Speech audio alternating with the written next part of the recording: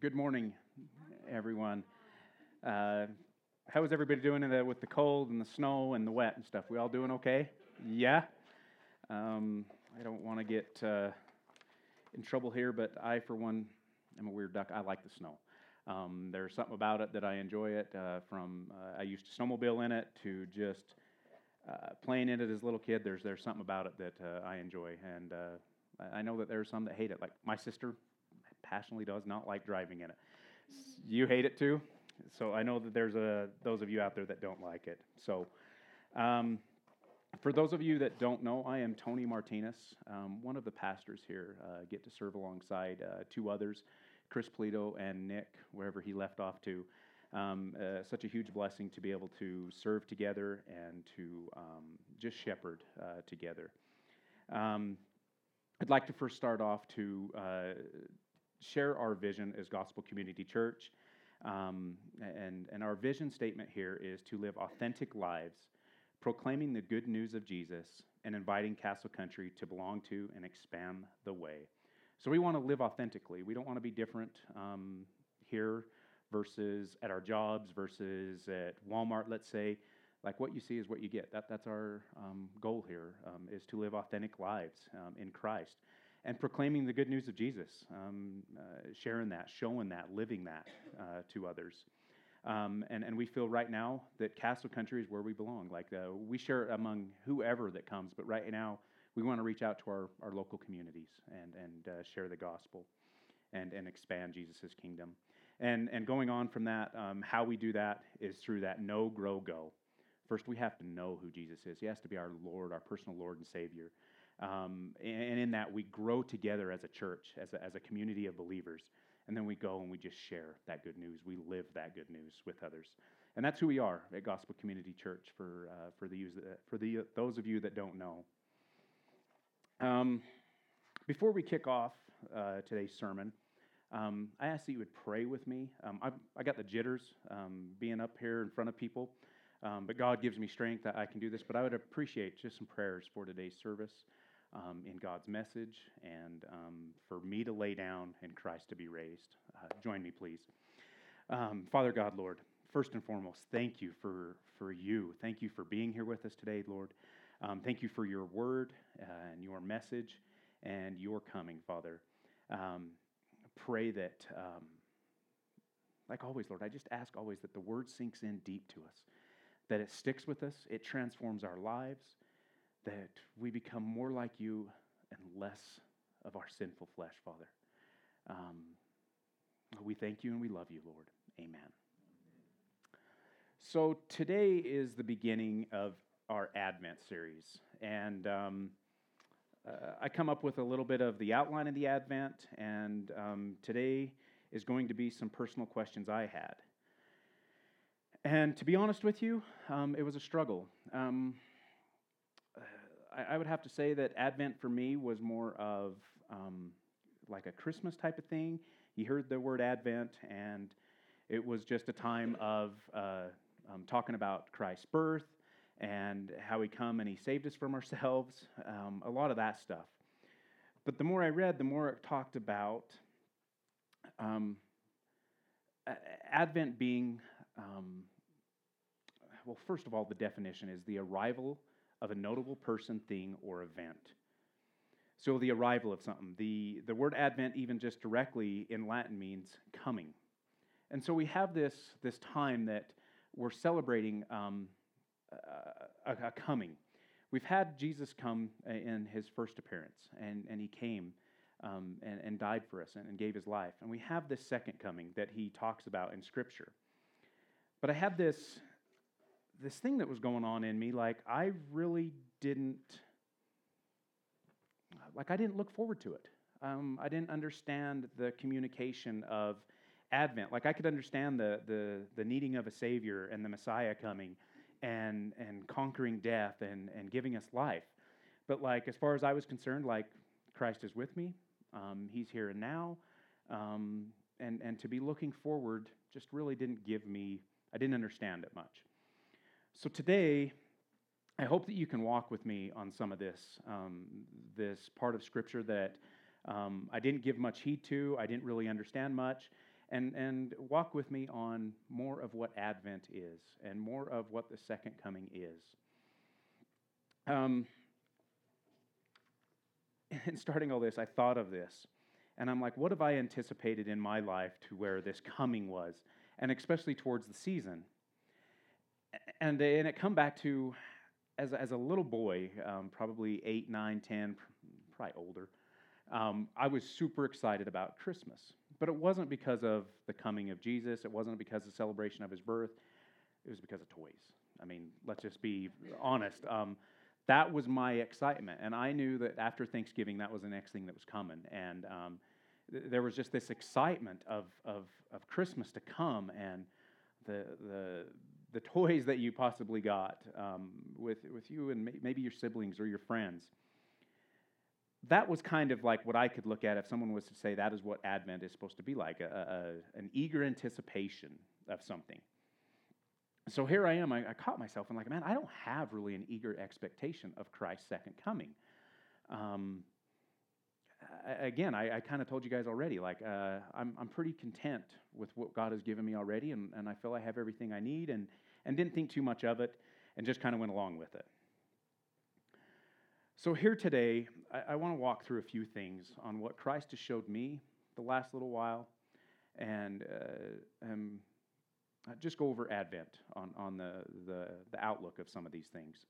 So in studying, it's talked about that you take 2 weeks and you study the coming of the second coming, and then it's talked about where you look backwards to Christ's first coming. And the anticipation the Israelites felt for a Messiah to come will be the last 2 weeks. And of course, these first 2 weeks, we're going to go over to Christ's second return, his coming back for us. So, first of all, I just asked the basics. Why a return of Christ? Like, he already came. He conquered. He saved me. He done the thing that I couldn't do. I already told you I was troubled. I didn't really have an answer for this. I never really even gave it much thought, to be honest with you. It didn't feel like that kid at Christmas thing. So, first of all, I had to jump into God's Word. And this is just a little glimpse of some of the thing on the second coming. I just had to see what God's Word said about it, and I wanted to share that a little bit with you. I wanted to let God's Word just be God's Word, and we'll read it together. And we'll go from there and see where God walks with us on this. So I was looking into Advent. I was looking into what the Scripture says about looking forward to it. And I come across 2 Peter chapter 3, basically the whole chapter, except 16 and 17 is not really what I was going after. So you're going to see me. I'm going to skip 16 or half of 15 and all of 16 and jump right into 17. I chose the NIV version for this scripture instead of the ESV, not because one is better than the other. For you that maybe don't know the different translations of the Bible, you've got a word-for-word type translation, and you have a thought-for-thought type translation. They're both God's Word. It's not that one has more authority. So the NIV is more of a thought-for-thought translation that it portrays the thought that's given behind the message. And that's what I'm going to read to on the first one. The rest will be the ESV, which is a word-for-word type translation. So there's Bibles in front of you. Some of them are NIV, some of them are ESVs. I encourage you to grab them, read with me so you know what God's Word says and not just some man up on the stage here. So again, 2 Peter chapter 3, and basically going to be reading the whole thing. And so what we're looking for here is just what Peter's trying to say, some of the strong statements about the second coming, and try to maybe dissect some of these things. It starts off as, Dear friends, this is now my second letter to you. I have written both of them as reminders to stimulate you to wholesome thinking. I want you to recall the words spoken in the past by the holy prophets and the command given by our Lord and Savior through the apostles. Above all, you must understand that in the last days, scoffers will come, scoffing and following their own evil desires. They will say, where is this coming he promised? Ever since our ancestors died, everything goes on as it has since the beginning of creation. But they deliberately forgot that long ago, God's word, but they deliberately forgot that long ago, by God's word, the heavens came into being, and the earth was formed out of water and by water. By these waters also the world of that time was deluged and destroyed. By the same word, the present heavens and earth are reserved for fire, being kept for the day of judgment and destruction of the ungodly. But do not forget this one thing, dear friends. With the Lord, a day is like 1,000 years, and 1,000 years are like a day. The Lord is not slow in keeping his promise, as some understand slowness. Instead, he is patient with you, not wanting anyone to perish, but everyone to come to repentance. But the day of the Lord will come like a thief. The heavens will disappear with a roar, the elements will be destroyed by fire, and the earth and everything done in it will be laid bare. Since everything will be destroyed in this way, what kind of people ought you to be? You ought to live holy and godly lives, as you look forward to the day of God and speed its coming. That day will bring about the destruction of the heavens by fire, and the elements will melt in the heat. But in keeping with his promise, we are looking forward to a new heaven and a new earth, where righteousness dwells. So then, dear friends, since you are looking forward to this, make every effort to be found spotless, blameless, and at peace with him. Bear in mind that our Lord's patience means salvation. Moving on to 17. Therefore, dear friends, since you have been forewarned, be on your guard, so that you may not be carried away by the error of the lawless and fall from the secure position, but grow in the grace and knowledge of our Lord and Savior, Jesus Christ. To him be glory both now and forever. Amen. So we see a lot there in God's word talking about his second coming. And it does mention in there to be looking forward to a new heaven and a new earth where righteousness dwells. I see it in Scripture. I see the Lord will come back, and that we should not forget. We should keep that in us, that he talks about it many times through the New Testament. It's prophesied in the Old Testament that these prophecies will be fulfilled in the second coming, that Christ has not fulfilled all. And so I have here in front of me something that's telling me some of this stuff, and I still don't understand it. I still don't grasp all of it. Saying a new heaven, a new earth, that Christ is coming back, and we ought to be ready, and we ought to live holy lives, grow in grace and knowledge of our Lord and Savior, Jesus Christ. You read through the book of Revelation, and it talks in Revelation 1:7, it says, "Behold, he is coming." And if you read through Revelation, it talks about the plans have been made, and the preparation is underway. Even though none of us know the day or the hour of the second coming, we must live in expectation of his arrival. He is coming. This means that we must be ready, but not in the sense that we stand around gazing at the heavens, trying to predict when he's coming back, but in a sense that we are busy spreading his gospel with urgency. There's people that don't know about Jesus. There's people out there dying every day that don't know that.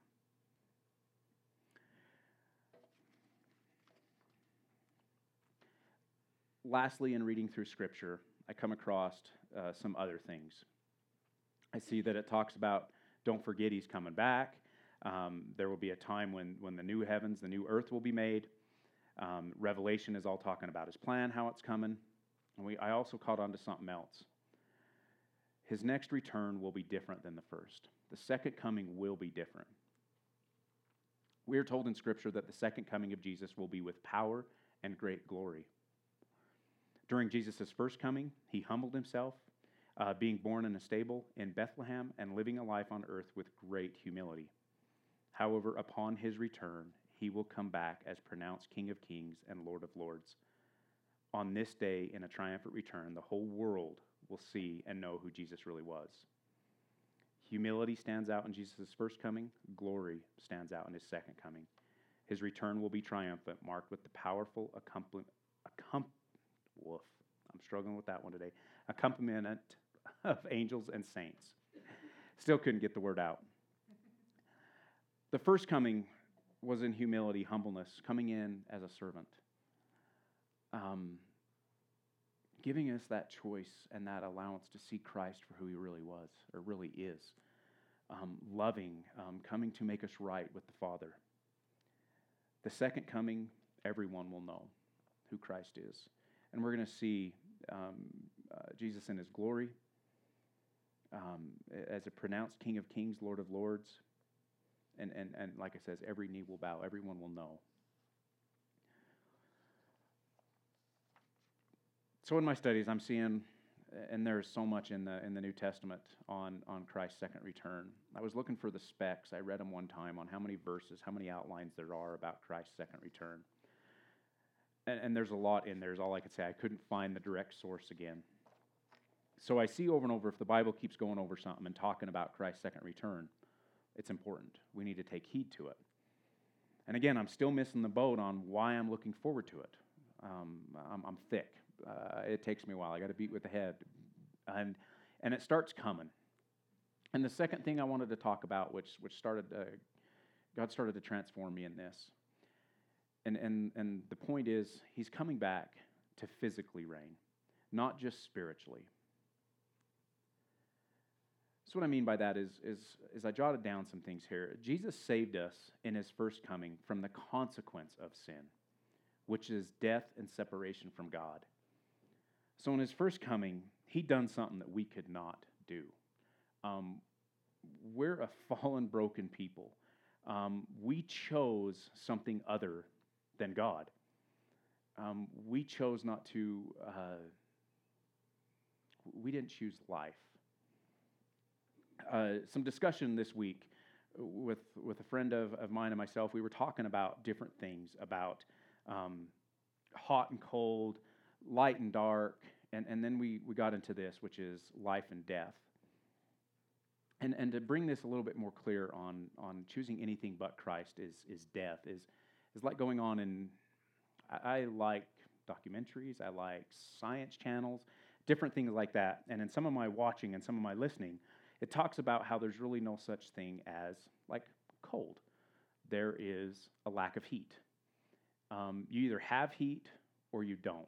And if you don't have it, you don't have anything. You don't have anything, any heat at all. And so, there's not a certain degree of cold. There's just a lesser amount of heat. And if you don't have anything, no existence, no energy, you just have nothing, which is cold, which is barren. And the same thing with light and darkness. There's no such thing as really like a darkness. There's just an absence of light. You can't have, like the only way you can have, like I said, nothing is that darkness is nothing. Light is something. Light is the same way I'm going with death and life. Without Christ, without Jesus, the author of life, there is no such thing as life, which is death. And so when we chose anything but God, when we sinned, when we says, you know what, you don't know my wellness, you don't know what you're talking about, like I've got this, I'm going to do what Tony wants to do. Tony becomes his own God. And we just chose death. We shoved God to the side, which is the author of life, and we chose death. Like there's no middle ground. Like you either look to Christ, which is the author of life, or there's nothing. There is no power. There is nothing. That's where we were saved from. Jesus came down. He bore our penalty. We have a just God, a just and righteous God. He can't come to me and say, Tony, I'm going to let you go, but Jennifer, you just went a little bit too far, and you're done. Like, there's justice. There has to be justice. He's a fair and just God. And so, again, we couldn't do it. Christ come down. He bore flesh like we bear. He walked the walk that we should have walked. He lived the life that we should have lived, and he done it perfectly. And out of all that, he didn't deserve what he went through. He took on our punishment. He bore our punishment, which ultimately was separation from God the Father. That was huge on how physical that was and detrimental. We're moving on from this, but we still see, and this is where I was maybe blind, but physically, things are still in disorder and need repair. Christ is in the process of making all things new. Ken Ham, an author of some books I've read, made this comment. No Christian should underestimate the importance of the second coming of Christ. Without his return, there is no final consummation of all things, which includes the restoration of creation, the eternal reward for the redeemed, the eternal punishment of the wicked. Every Christian should long for his return to see him gloriously carry out the victory that was already won at the cross. It started opening my eyes. I started to realize that, yes, I have Christ, and yes, I'm free, and I have everything I could possibly need in Christ, here and now. And I'm thankful for that. But I started realizing I live in a broken place.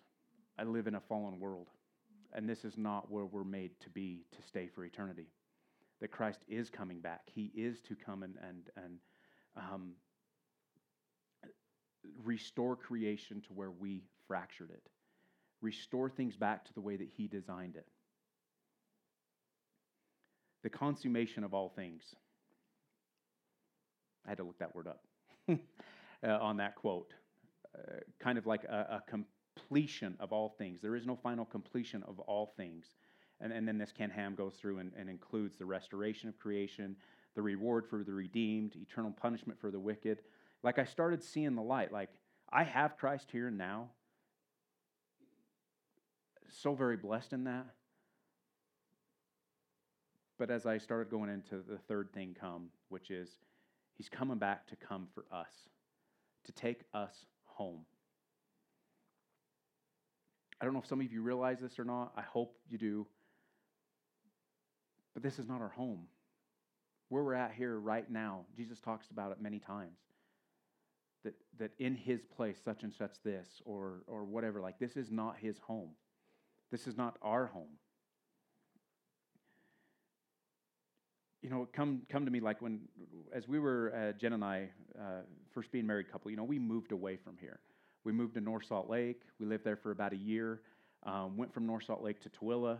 We lived in Tooele for about 10 years. We bought our first home, started raising our young family there, and really have nothing negative to say. Like, I enjoyed Tooele. I enjoyed living in North Salt Lake. Well, maybe not North Salt Lake as much, but Tooele did. We were young. There were some things that just, anyways. Tooele was definitely a nice place, and we enjoyed it. But we always had this type of yearning that we wanted to come back to Price. This is where we was raised, and this was kind of home, and we had that yearning. And as you can see now, we live here. God was able to bring us back here for the time being. It would be nice if he leaves us here for my lifetime, but again, it's in God's hands where he takes us. But that is kind of where we're at. We have this yearning that we're not home. We live in this broken, fallen world where there's disease, where there's death, where there's corruption, where there's pain. And there's more to it. Again, I can't underestimate what we have today in Christ, which is so much, which gives us the strength to move on. But I'll tell you right now, this is not where we're supposed to be, or where we're going to stay to be, I guess. Moving into God's word on that. In Hebrews 13:14 in the ESV, it says, "For here we have no lasting city, but we seek the city that is to come." We have no lasting city here. In so many ways on this earth, what's here today is gone tomorrow. We are not built to stay here. We are built to be with the King. Philippians 3:20, "But our citizenship is in heaven, and from it we await a Savior, the Lord Jesus Christ." Our citizenship is not here.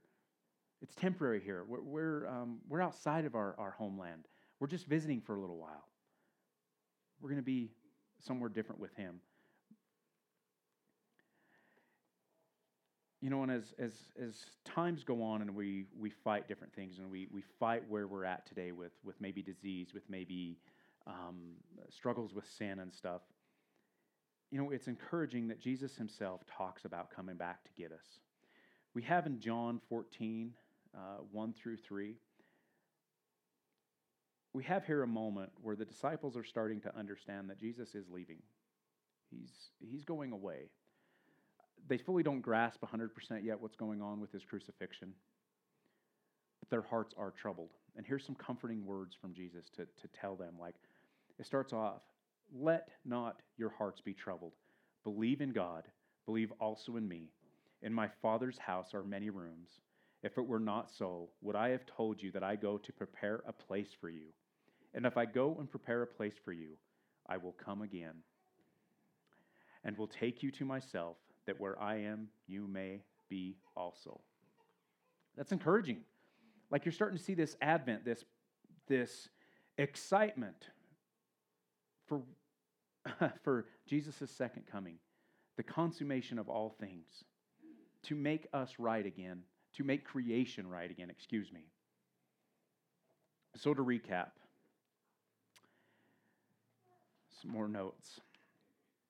Advent symbolizes the present situation of the church in these last days, as God's people wait for the return of Christ in glory to consummate his eternal kingdom.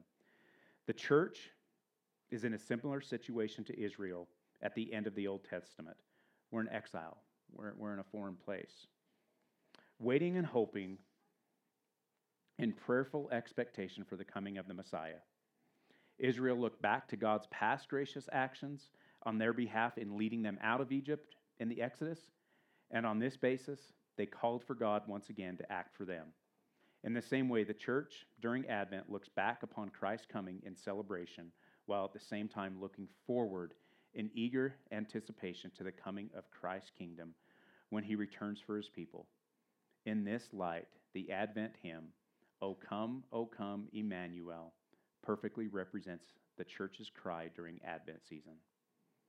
While Israel would have sung the song in expectation of Christ's first coming, the church now sings the song in commemoration of the first coming and the expectation of the second coming in the future. While it is difficult to keep in mind in the midst of the holiday celebrations, the shopping, the lights, the decorations, the joyful carols, Advent is a time of eager expectation. The violence and evil in the world cause us to cry out to God to make things right, to put death's dark shadows to flight. Our exile in the present makes us look forward to our future exodus and our physical being with Christ. Lastly, while we're longing for that day, don't forget that Christ ultimately has us in his hands today. And we have everything we need today. So in times of distress, please don't get caught up on tomorrow when Christ has you now. There's just a little warning I want to give out that people sometimes get too stuck on the second coming. They start researching it to the depth of trying to predict when he's coming. Christ says no one knows besides the Father when he's coming.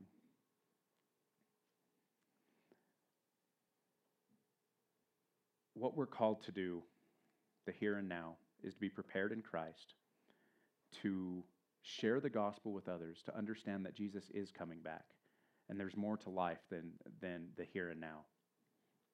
So please don't get caught up in that. Technically, we're in end times. We've been in end times since Christ left.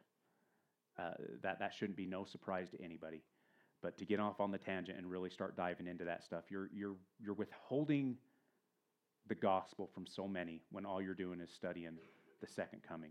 I just wanted to put that out as a warning because it has happened, and people get sidetracked on trying to predict that and trying to walk through that instead of sharing the gospel. Let's pray. Father, I thank you for your gracious walk with us, Lord, with me this week, Father, and I repent, Lord, thinking that the world was okay. I'm sorry, Father. The world is not okay. It needs you. It needs your people out in it sharing the gospel and bringing people to you, Father, to show them that there is life, Father. Help us go out and share that life with others, Lord. I thank you for your patience, Lord. We talk in your word that your patience with us is our salvation. You give us time to go and share the gospel, to bring others to you, Father. And I thank you for that, Lord. Pray that you walk with us, Lord, that you help us understand